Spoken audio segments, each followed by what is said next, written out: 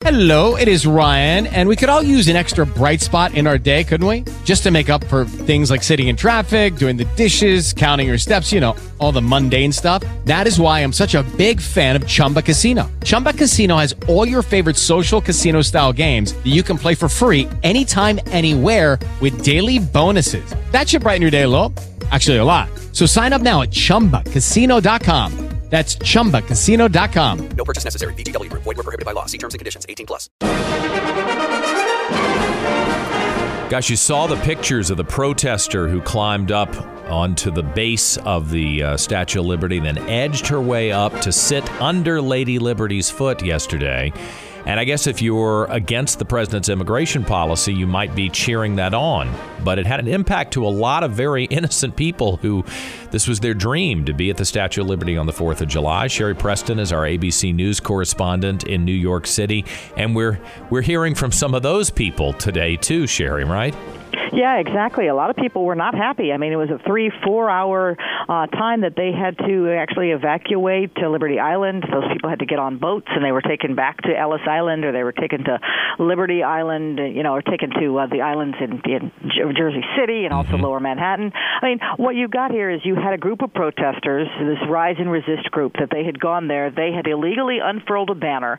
They were also all wearing T-shirts that said "Abolish ICE." Well, one of these protesters, they say, someone that they did not know that this was going to happen. She was a part of their group. She went there, but they didn't know that she had plans to do this. She didn't tell anyone. This woman by the name of 44-year-old Therese Kumo, she is from Staten Island, and she took off and went climbing up the base of the statue on her own. If you look at the base of the Statue of Liberty, it actually kind of looks like a climbing wall a little bit, because there are indentations and, where you could climb up that. It's high up there, though. It really is. And you're right. When she got to the statue itself, she couldn't go any farther because, there's no more, there's nothing to hold on to at that point if you don't have ropes or anything like that. So she was just kind of stuck there under the statue's right foot. Lady Liberty's kind of lifting her foot up there, and she sort of took place underneath it. The police who were involved in this, they actually said that they've trained for this. This is something that they carry out drills as if someone were to go up there. They weren't expecting it on the 4th of July, but they say that they have done this before.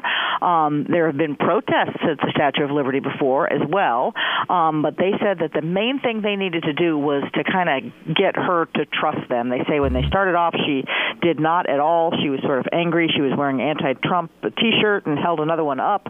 And then after 3-4 hours, they just sort of talked her down, and down she came. But yeah, to those tourists who were there, it was kind of an unfair day because they didn't get to spend their time at the Statue of Liberty as they'd planned. Yeah, it's not a cheap ticket either, and you have to book it a long time in advance. I can imagine the disappointment that those 3,000 people had as the statue was closed.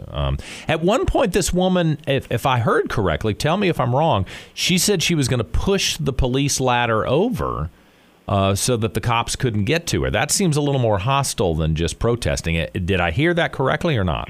Well, what you've got is, she was not. The police officer who was involved there, the detective said, it wasn't a hostile situation, but she's going to be in court today, and she could be charged with any number of things: interfering with government functions, disorderly conduct, trespassing, violation of national park regulations and public use, any number of things. Those are federal misdemeanors, it should be noted. But yeah, when they put that ladder up, because the police said they were trying to get ropes and things up there to her, then they said they were going to put the ladder up, and she's like, I'm going to knock it over, and they start talking to her, and we're like, yeah, we don't think that's actually going to happen.